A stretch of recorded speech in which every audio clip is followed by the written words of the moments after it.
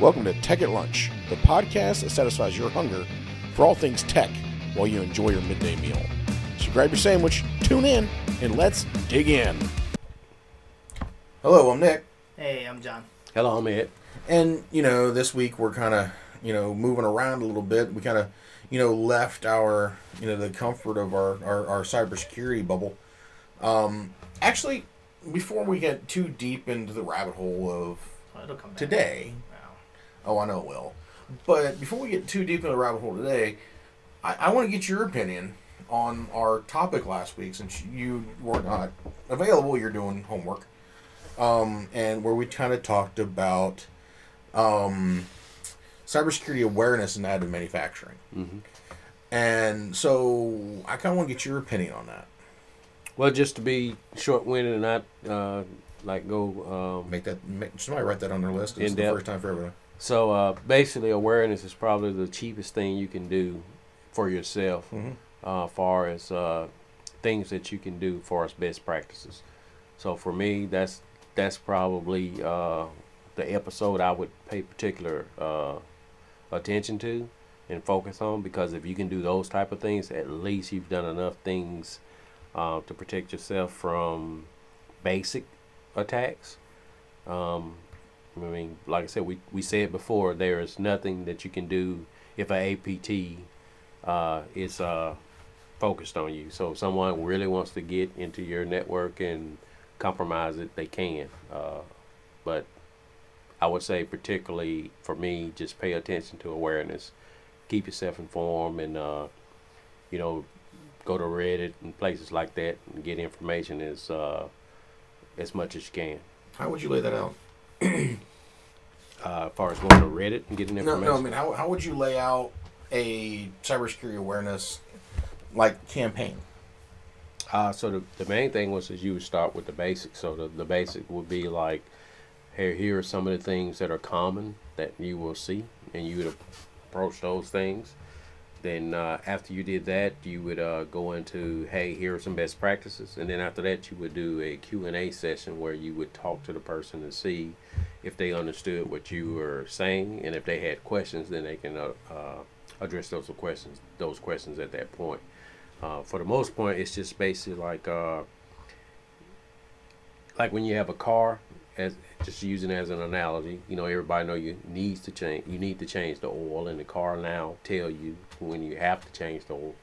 It's a little bit of variation in that, but I would take heed to those type of things. So if your systems that are in place tell you, hey, I had this, maybe you should pay attention to that. If you get some type of alert that say, hey, this is an attack that we've seen, then you pay attention to certain emails that come through, because most of the attacks are going to be social engineering driven. So those were the things I do. Like I said, I would just start with those things. I wouldn't make it complicated. I mean, you if you overcomplicate it, then everything is important. Then that defeats the purpose of being security awareness. Yeah. But all right, you can't do your work because you're just too aware. Yeah. You're too hot. You're too high strung. But okay, so we've kind of did that. A little bit of backtrack. When Ed's not here 1 week, we try to bring him back on the topic from the week before. So the one thing that we want to talk about this week is, kind of the bread and butter for some of us is preventative maintenance. All right, so we're gonna start a preventative maintenance, kind of like a series here, where we're going to kind of go in depth a little bit on your hardware, your hardware preventative maintenance. You start getting into our software preventative maintenance. So the software machines, making sure they're updated and whatnot. And then we're going to go into how to develop your PM checklist. Kind of what, we kind of think that you need to lay out there. So, but for this episode, we're going to talk about the hardware side of the house. Now, when I say hardware, we're talking about, your linear rails, your nozzles, your beds, everything that deals with the device. That also will include your electrical connections and your drives and servos and stuff like that. Anything that's not software related is considered a hardware piece. Even though it's electrical, it's still considered hardware. Just how it goes. And, we kind of will talk on kind of like a checklist level and stuff like that of kind of what we do first and stuff like that and how we troubleshoot certain things. But the one thing that I'll say now is, we may jump into other topics a little bit just because they pertain to what it is. And also, every printer and situation is different. We're looking at it as a high-level additive manufacturing side and even possibly a regular manufacturing side for the guys who don't really do additive. So, that's just, my thing. And, my little spiel on this is, keep your ears open and let's have some fun with it. All right, so what do you guys think? So, if we're focused on hardware, hardware don't work, software won't work. Yeah, that's true. It's the same, it's the same thing as, you don't have two magnets, you can't, can't connect them together. There's fundamental elementary steps that have to happen for your process to work. So when you're thinking about preventive maintenance, these key points are your focus areas, like joint that moves 10,000 times a day in the same way back and forth. It's probably rubbing something there's probably a wear point at some point that you need to keep an eye out for, or that arm's going to snap off and hit you in the head.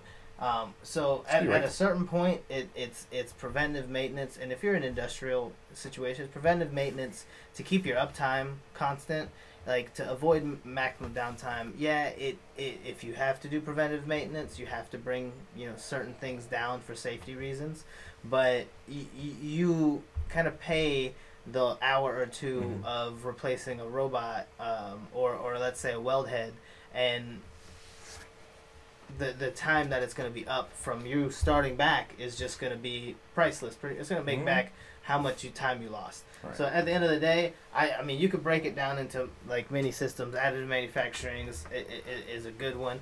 If you look at 3D printing, if you're not what you think about your spool, preventive maintenance is even making sure that you have a spool running to your printer, so that the hot end isn't heating and doesn't have a medium to dissipate the heat to. The heat sink can only do but so much. Right.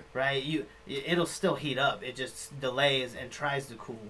So it's things like that. Even something as small as just it doesn't have to be connected to your chip or a sensor or anything. Because what do we do most of the time in our daily lives? Reactive maintenance.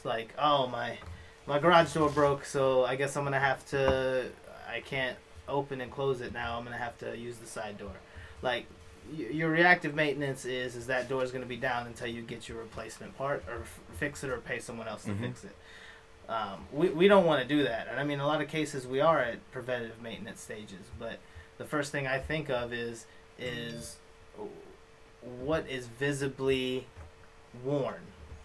And that's where I would go from, assessing and taking a peek at. So, I don't know, as far as hardware based, in any preventive maintenance, what are the first things that you're looking for, Ed? So we'll just stick with additive manufacturing.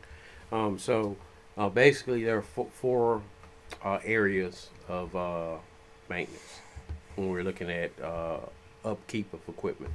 So you're looking at corrective, you're looking at preventive, risk-based, and condition monitoring.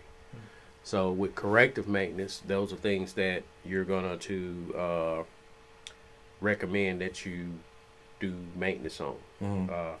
Preventive is going to be things that you're going to try to repair before they happen. Risk-based is you're going to make some assessments from the data you have from your system that these are things that are likely to fail. And then condition basis, we're going to look at the data, and the data is going to tell us something that is highly likely to have a failure. With those four things, and if you follow that approach, those four things will give you a structure. You can build on that, but those four things will kind of point you in the right direction. No, you make sense because the thought process is there. Honestly, if all those things is trying to keep uptime as well. And the thing is with all that, you can always build a KPI off of it. You know, how much am I doing of each one of my maintenance tiers I'm running through? How much time am I spending each week? Because honestly, the least tier I want to be in is my corrective. I don't want to be saying that tier way too much. Well, so that makes. So I want to be in my preventative 99.9% of my time. I want to be hanging out in my preventative or just monitoring. No, that leads me to my question though. Corrective. So when you're saying corrective is the system goes down, you said, or is it you're just trying to? Corrective are the things that you do daily. Okay. So corrective are things that, hey, this is. We need to grease this. Okay. Yeah, that's corrective. So preventive is okay. Now I know that this is something that is likely to happen, so I'm going to be active and prevent that from happening.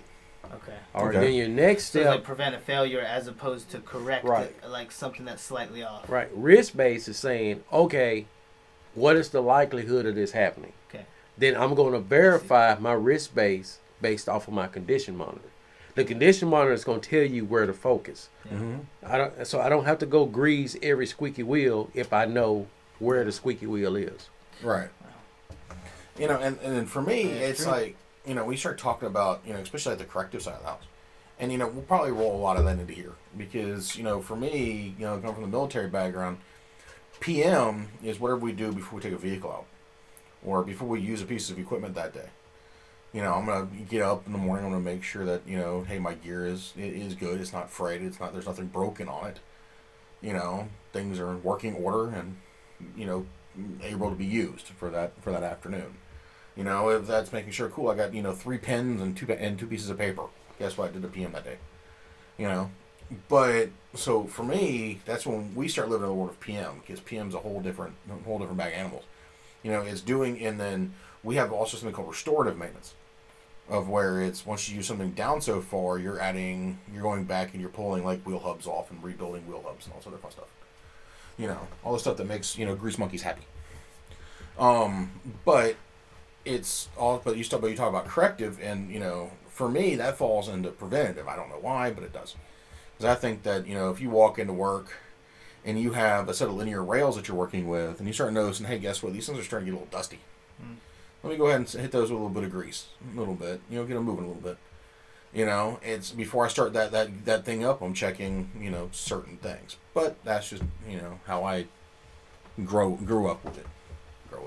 Well, that makes sense. I mean, with everything that I like, with a lot of jobs, with a lot of you know, responsibilities, you have a set checklist. I mean, you break it down. Everybody's got a routine at the beginning of the day to go through some things, or to go through your day. Like, what do I need to do to make sure that I'm successful today, right? But I mean, it really gets so vastly important once you get into an industrial level. Oh yeah.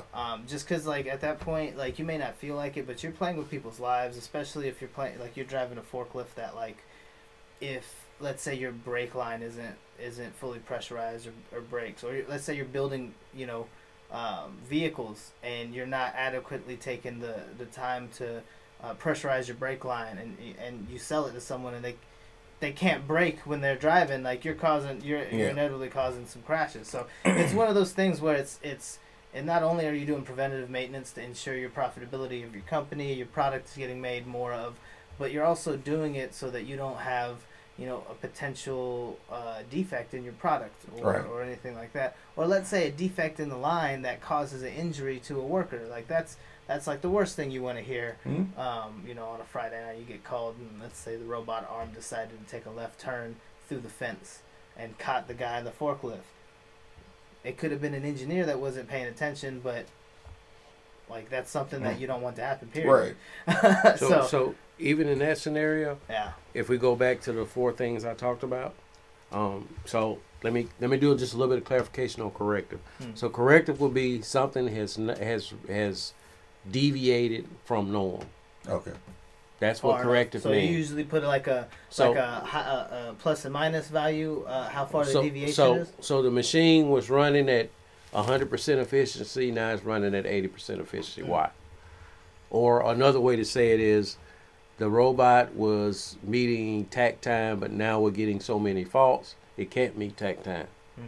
So you're heading down the road of that's corrective. You've had something that's lower performance of your process and a defect was found. Okay, makes sense. That's corrective. Yeah, so you're correcting okay. that scenario. So what I mean by when you're saying safety, in today's environment, if we're talking industrial, there should have been a risk assessment and there should have been safety zones set up for that robot. So even if it fails in the worst case, the robot cannot go beyond that. There you go. That area. If those things were not set up in the beginning, then that could have been a process that was not vetted during the sign-off for that equipment.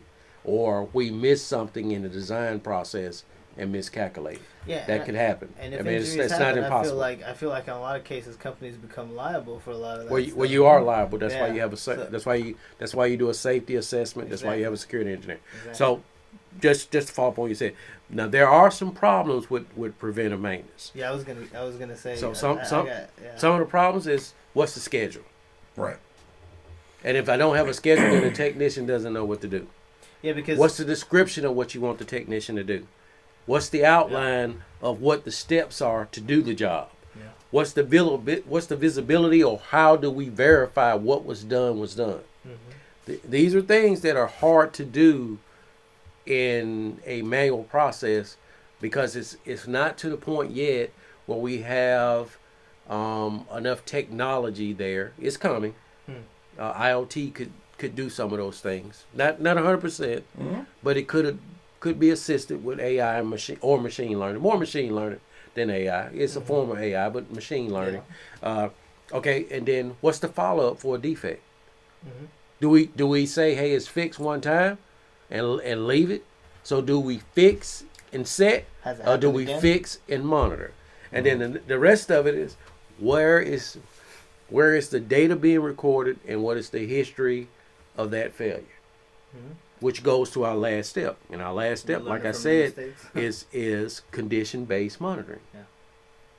Are we monitoring before the deviation and after the deviation? IoT could do that. That's another topic. Well, we won't get into that, but I'm saying these are some of the inherent problems with preventive maintenance. Right. In any system. When you bring IoT, it's going to take some time to talk about. Now, when we start talking about, preventative maintenance, because, at this point, you don't know if the machine is degraded or not. Mm-hmm. You don't know what you got going on with it. So, but someone has come up with some estimate for when something would fail. Right. So it's like if you talk about, for example, additive manufacturing and, the 3D printing space, right? So we know, hardware on the manufacturing side, just about as well as everybody does. When it comes out of body shops, I'm pretty sure we're very well rounded in this one by now. But the thing is when we start talking at the printer level, we start talking at the additive level. We don't have a degradation factor yet. Okay. Well, just to add on, just a quick thing. Yeah. Each component that you add to that thing has a life cycle. Oh, it does. As far as just the component, like the stepper motor has a component. Right. The electrical could probably last forever as long as you don't get spikes in the system, or as long as forever is. Yeah. Right. But I'm saying like they're mechanically, right. The belt has a amount of time that it could run, but most people are not running, like you said, at an additive manufacturing from a home, from the home like that. But print farms are different. Right. So now what I want to do is I want to look at in the commercial print real estate print farm, for example, and what I want to do is I kind of want to build the space here. Okay. You have pretty much, like a Connex box size, maybe a little bit bigger, maybe 2 Connex boxes wide, so about 40 feet, right? Full of printers. Brand new printers, they were just out of the box, you just powered them on. Or you got ready to power them on, I should say. Now, let's look at that, and we make a preventative maintenance standpoint for this. The reason why I say print farm like that is because most of your higher end printers are going to already have a PM cycle that must be followed and what has to be followed already.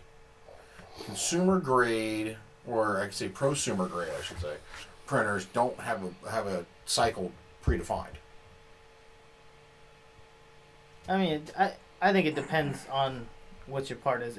If there's a company that's working on one piece of that printer that's like, hey, like for instance, or like Slice Engineering and Bondtech, how they're both working on that specific piece. Right. They probably can tell you how long that one piece will last. Right. But if you're making a whole all-in-one solution box, yeah, you're gonna need.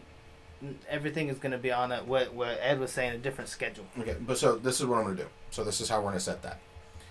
I give you 40 feet. Yeah. 40 feet square, right? And we're going to fill it full of Prusa Mark IVs. Okay. What does your preventative cycle look like? These are the first time they're out of the box. First time they're out of the box, they're just put on the racks, getting ready for use. What does your preventative cycle look like? How do you start building that cycle from outweigh in? Yeah. So where would you start? There should be. Oh well, go ahead. Well, that's what I want to get at is let's build that, because what I want to do as we kind of see where this series is going to go, let's start with that farm and work our way in. Mm-hmm. So let's build the farm first, set the preventive maintenance schedules, work our way in, and go from there.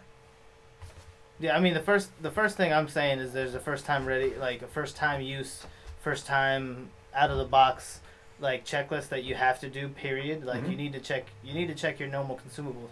Like I talked about this earlier. There is mission critical items, like you're not gonna print without a nozzle. But you just said consumable, so the nozzle is pretty much a consumable. Yeah, consumable. It has a life. Exactly. Yeah. So you check for those consumables, and those things you should monitor those, because even out of the box new, some things get dings, some have manufacturing defects and things like that. So you should do a once over of everything before it starts, and take note of things as well.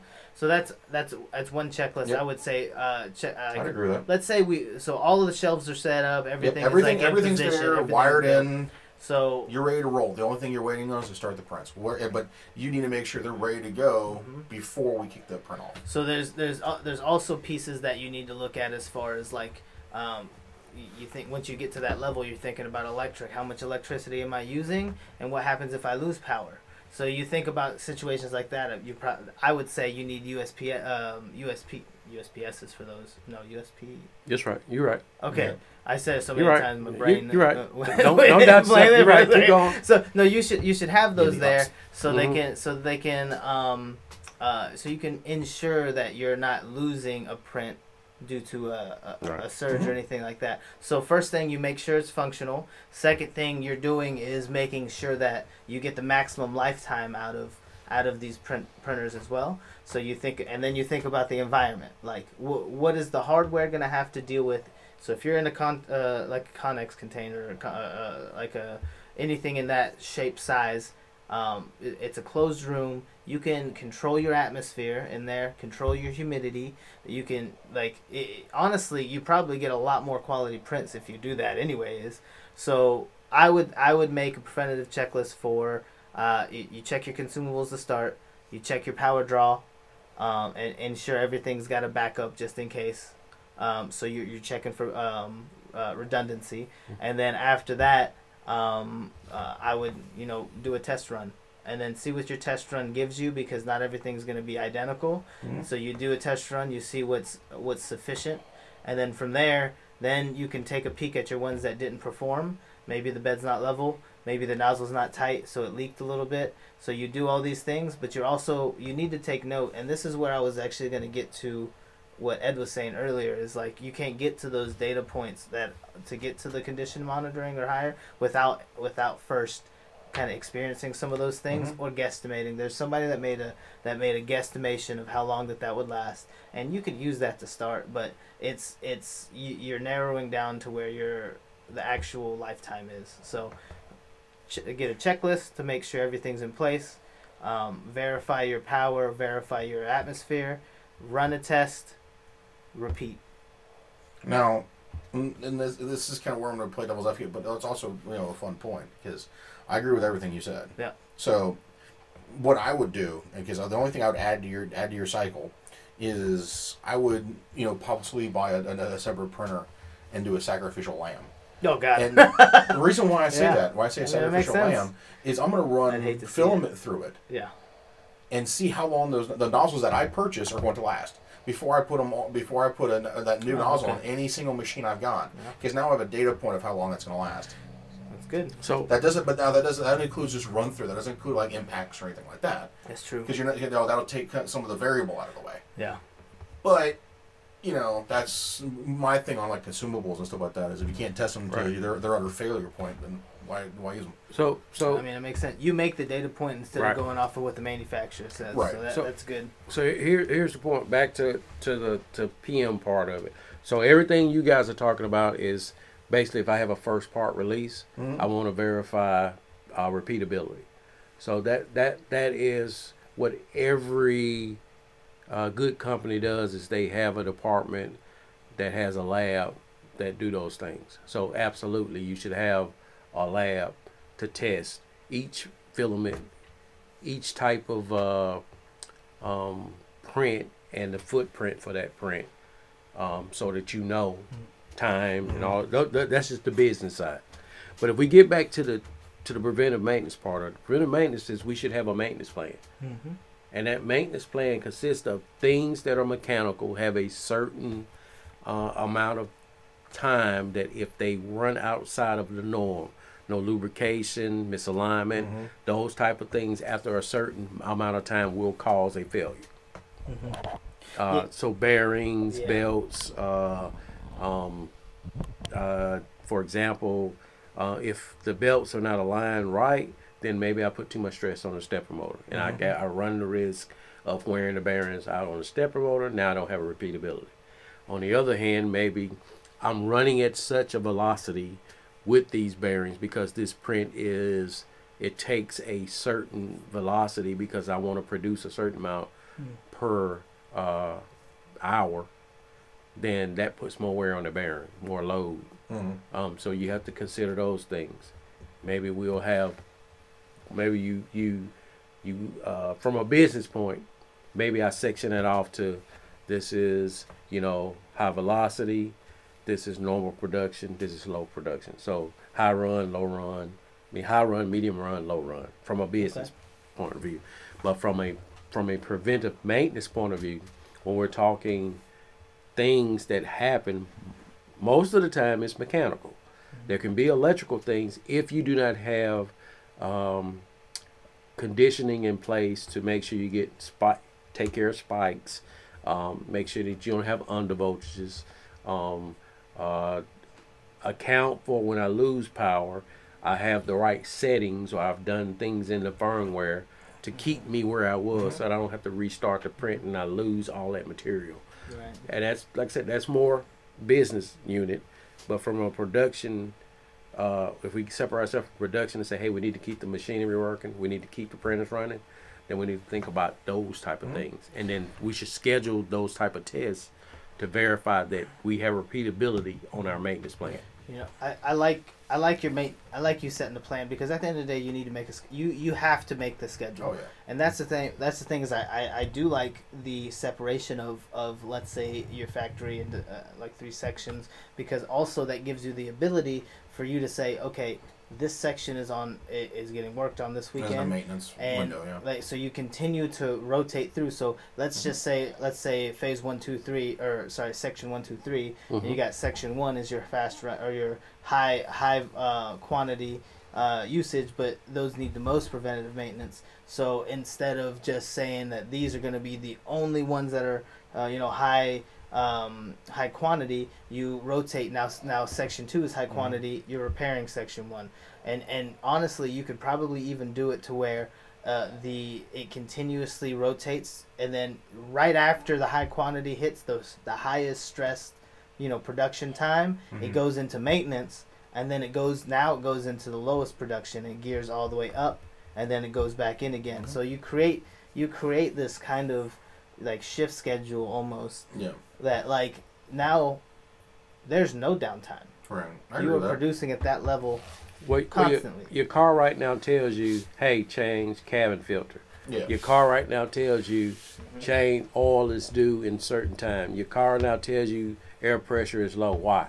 Yeah. Because these are things that have happened in the past. Well, mine doesn't. Mine was part of a Ford out that Ford Well, continued. But I'm saying there are also recalls. In general, you do know when your meter for your gas, the amount of gas in your car reaches a certain amount, because there's an indication. Yeah, you can see the dummy light. All of these things happen because these are things that failed in the past. Mm-hmm. You have to leverage the things that happened in the past into your maintenance plan to make a preventive maintenance plan, because corrective is going to happen real time. Yeah. Preventive maintenance is what we do when we have downtime or access to the system.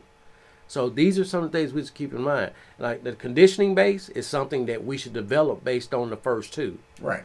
And the thing is like, for me, I think like what you're saying, when you section off your printers. And the big thing is if you have printers that are doing, so you have a printer going on a 3-day bender, right? These printers are printing parts that take 3 days or 2 or 3 days to print. But they're printing high speed, type of print here. The first thing I'm going to do with those printers, I'm going to take them offline for a couple of days. Hey, come offline, let's go ahead and, figure this out and look at them. Because I want to go in there, I want to start checking my belts. I want to make sure that this thing printing for 3 days, one, didn't eat my nozzle alive.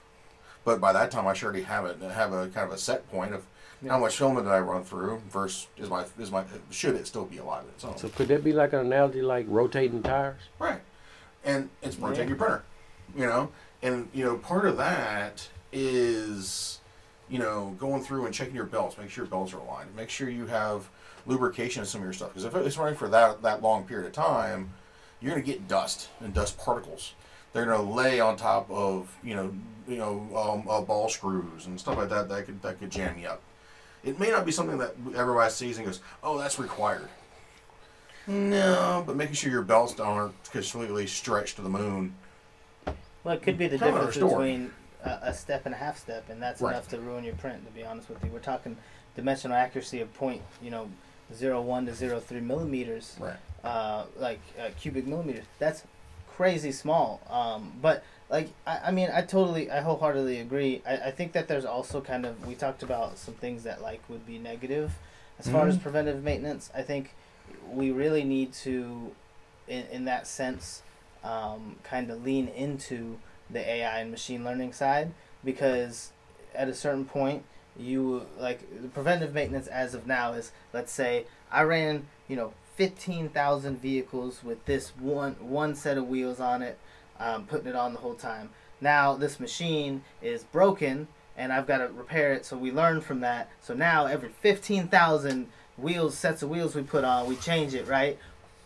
So let me update. That tool is still good for about 5 more thousand. That's ideal. So let me update you, and I want you to keep your thought. Yeah. Just stop right there for a second. Yeah. I'm going to update to you what real data is. Real data is I looked at a manufacturer's data sheet, and that's what I used. And that's the guideline in most maintenance plants. And most plants with maintenance, that's the first point. Yeah. The engineer, basically, that's what he's doing. He's taking what the manufacturer gave on whatever component. So to go back to, so it's even worse than what you're thinking. Yeah. So I'm agree. They're taking what the manufacturer said. Who also, if I'm making all your tools and I'm like, man, they need one every 15,000 sets of tires they put on. You need to replace these every 13,000 actually. I'm selling more of my sets now, and these parts are going with life left on them. So to me, if you're not utilizing IoT, you're shorting yourself. You're giving away a lot of your advantage in production, and then also on the other side of things, if you're not using sensors and IoT, you end up not getting to that. The closer you can get to that break point is the more you get out of life. Get out of that machine. And the thing is, it's but that's when we're talking about the lab. Yeah. For me, it would be, that's when I would do the sacrificial lamb, lab environment where I'm going to run that particular printer as hard as I can. Yeah. Collecting as much data as I can as far as voltage draw, for the motors. I want to start pulling, temperature of the thermistors. I want to start pulling and recording all of that from that one printer that matches the other 30 or 40 that I've got sitting on the floor, and then compile that and throw that into a database. So you would have to do 1-to-1, and what I mean by 1-to-1, if I'm running 256 days out of the year, right? That printer would have to run the same production, not not like knowing what we do in a lab. Right. In a lab, we do accelerated tests to simulate that. Right. So you wouldn't have to go beyond just simulation to actually get true data. But one thing I want to say to people, John is talking about IoT sensors. You don't necessarily need IoT sensors. You can have a IoT intelligent device that connects to your sensor, and it takes and makes your sensor into an intelligent device, which is more cost effective. Right. You don't have to buy all the sensors, and you can buy the intelligent device and leverage the intelligent device to get the data. Just like I got a plasma TV that's not a smart TV, but if I get a Roku box or Amazon Fire Stick, becomes a make smart it a TV. smart TV. Yes. It's the same idea. Okay, Yes. well, I mean, that makes a lot of sense. I mean, That's the approach that people are taking, because there are probably thousands, cheaper that way, I bet. tens of thousands, 100,000 of sensors in a corporation, and it's just not cost effective to do that. Even in a print farm, there are several thousand sensors. Now, the one thing you do have going for you with any 3D printer, that it does have a microcontroller, and with a little bit of programming, you can get access to some of that data. You just have to do some programming. You don't even have to do the IoT necessarily. Right. If you want, like Nick said, to see some of those environmental factors, current, temperature, speed, and those type of things. Now, where you will have to have it is where I start having micro deviations in the print. You would have to have something to go in conjunction with that stepper or whatever you're using to verify that step and that micro skip, what happened there. Right. So I don't know that there's a sensor that does that right now. And I think the one thing also that we're missing that I know of. That the funny part that I don't think anybody has kind of brought up, and it's kind of one of the funny things is one of the most overlooked things in the 3D printer, your print bit. How many times can I heat and deheat this print surface before I institute a warp? And the thing is I want to have that data. The thing is, you might not get it from the test mule, but you'll get it from your other mules. The other printers. It says, okay, I had to replace my bed at this many prints, at this many revolutions, at this many hours of print, because now I'm running, if you're running Clip or something like that, I have my print diagnostics up in front of me that tells me exactly what's going on. And I can jot that down and throw that into a database that I have constantly running, saying, hey, guess what? This printer's getting close to a nozzle change, or this printer's getting close to a bed change. Yeah, that's your MQTT settings on a lot of Clipper stuff. So back to send those readings. I'm sorry. So back to your original thing. In the lab, you can do that. Yeah. Because I can run so many sessions with that bed that I can make that happen with that bed, because this is a mechanical thing. Yeah, I mean, that can happen. But there are things you can use with that too, and I'm not talking about the level sensor. The level sensor can be incorporated, but you can incorporate a strain gauge, and the strain gauge can give you feedback for when that bed deviates from a certain amount.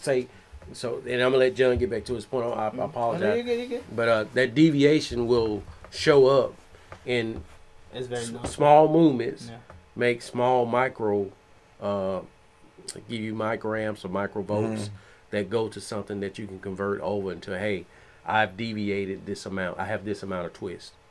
So there are things you can do. Yeah. With the sensor that we use to test the level of the bed, and with something else to verify that we have some type of twist or torque. Right. That those things can be leveraged, like you said, through whatever firmware you're using. Makes sense. Yeah, I mean, at that point, you're getting so deep into it's the physics, or let's say the reactivity. It's what your substance is. It's like how does under these certain temperatures is my PEI bed going to warp? I would say probably your heat block is probably going to be your first problem, or your nozzle. Yep. And once again, the test.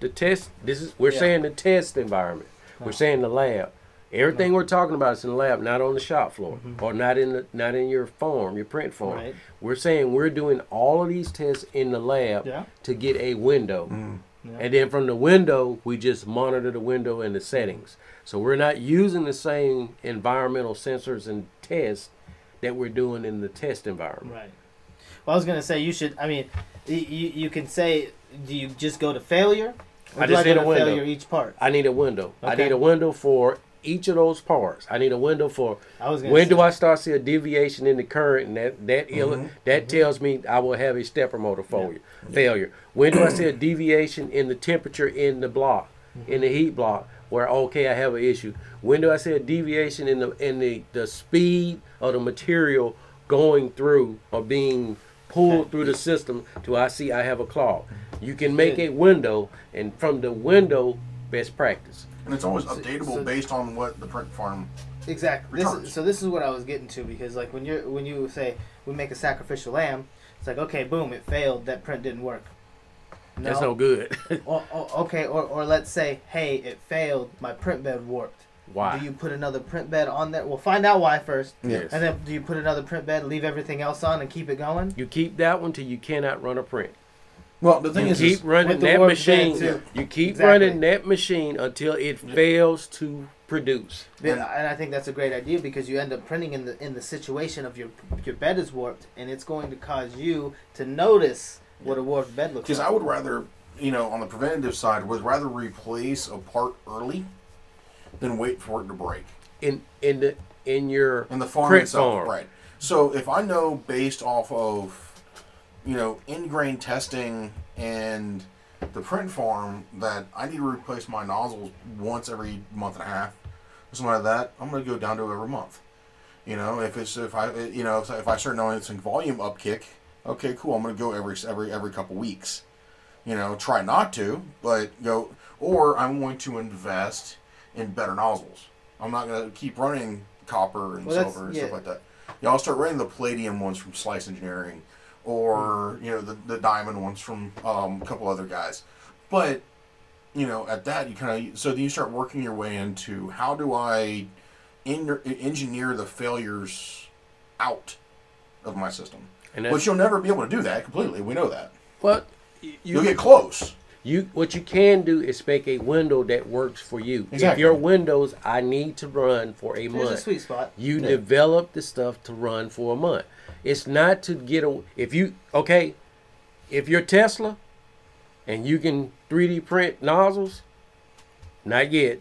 We'll see. But if you're Tesla and you 3D print rockets and you want to be like Tesla and 3D print nozzles, fine. I'm saying for you, your production window is a certain thing. Right. I want this amount of production before I change consumables. That's what you're shooting for. Mm-hmm. Nothing else. If you can make it better than that, then fine. But for production-wise, for bringing in capital into your organization or your small business or your commercial business or your large organization, the goal is I need a window. I verify that window in my lab. Yeah, I think the window of acceptable cost versus loss is, Right. is kind of what you're saying. So like, if I keep this running, like at a certain point, you need to do an assessment of what it would cost for a critical failure, and understand that the cost that failure took to fix, and the time that failure took to fix Time is is money, time, money is time. lost producing. So if you know you're producing at that rate, and you could start to put a number to what your downtime is, and that'll make you move, I bet, real quick. Oh yeah. The thing is preventive maintenance is one of those things that should be, on the forefront of most new shop design, new shop setups and stuff like that, I think.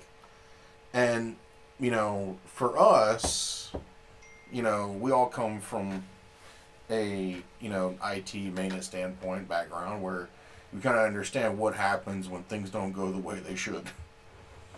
Sometimes it's drastic. Sometimes it's not as drastic. But the thing is some of us also wish we did more preventive maintenance than we did reactive maintenance. So, with that, I think we've got to a decent stopping point on the hardware, side of the house. And we'll continue probably talk about a little bit more hardware also in the next episode. We're going to be talking about the electrical side of the house. And also the IT side of the house for preventative maintenance. So you're talking about your softwares and stuff like that. So, from my side, we're approaching a little over 1,700 listeners now. All over the world. We did really well. Let's keep doing very well. We couldn't be there. We couldn't do that without y'all. we appreciate it. We really do. We hope to see y'all at some of the other conventions. We got South Tech coming up in October here. Up in Greenville, South Carolina. We also got a show in Anaheim, California next year with Rapid 2024, which we will be at. There's no ifs, ands, buts about that one. Definitely going to be there. But we hope to see some of y'all there. Maybe make that the Rocky Mountain Rep Rap or something like that. One of these years, go say hello. We couldn't do it without y'all. We appreciate y'all. Like me and Ev said before, we started this just to have an outlet of talking and BS, and never thought it'd take off. But hey, here we are. We're having fun with it. So, all right, from my side, y'all have a good one, and I appreciate y'all. Love y'all. So the one thing I would like to say, I would like to change the paradigm for when we talk about preventive maintenance. I would like to maybe ask you guys, maybe we should call it attentive maintenance, because that's most of the issue, ownership of the equipment. Mm-hmm. Someone has to show the interest in that piece of equipment and pay attention to that piece of equipment. Even with machine learning and IoT, there are still gaps in between what AI can and cannot do. So I would say, from a person that's trying to do a small print farm, or say a moderate print farm, I would definitely look at these type of things, because that's probably going to cost you money if a printer's not working. Mm-hmm. That's just my perspective, and I would like to say thank you guys. I had some things going on, but I've taken care of those things, so I should be pretty frequent here moving forward. We do appreciate all of the support. If you guys feel like you want to ask questions or challenge us on some things, or maybe give us some suggestions on things that you would like for us to cover, we're open to any ideas. Mm-hmm. Over to you, John. Yeah, and I always echo these guys. Thank you. Grateful that we have anybody even listening. It's nice to have intellectual talk, period, or talk about anything that's important, or at least we think it's important. So it's nice. At the end of the day, if you guys want to contribute as well, we're always open to it. Reach out to us. We see some comments and things like that. We would like to see more, but it's really up to y'all if y'all want us to go in a direction, because we will find a way on our own anyways. So we would value your opinion. But yeah, just reach out. On the same thing of preventive maintenance is, I think if you're not doing preventative maintenance, you're not doing yourself a favor. Think about future you in that situation where you have to fix that machine, and think about that 2 a.m. phone call that you don't want to make. So you write those instructions so that they understand. You create that schedule so that you don't have to change. You can expect kind of what happens and when it happens, and then you need to be paying attention and you're right, Ed, attentive. It's about passion. You need to care about what you're doing, because if you don't, there's no way that you're going to keep improving. So that's the goal, isn't it, to keep improving? So with that, guys, I say thank you. Stay tuned. Keep listening, and we'll see you in the next one. There you go. Have a good one. That's all for this episode of Tech at Lunch. Thanks for tuning in and joining us for this tech-filled lunch break. We hope you enjoy the show, and don't forget to subscribe on all channels. And also, you can find us on YouTube under Vulcanar Technology Solutions. And join us for our next episode, which gets published every Wednesday at 8 a.m. All right, y'all. Have a good one. We'll see you later.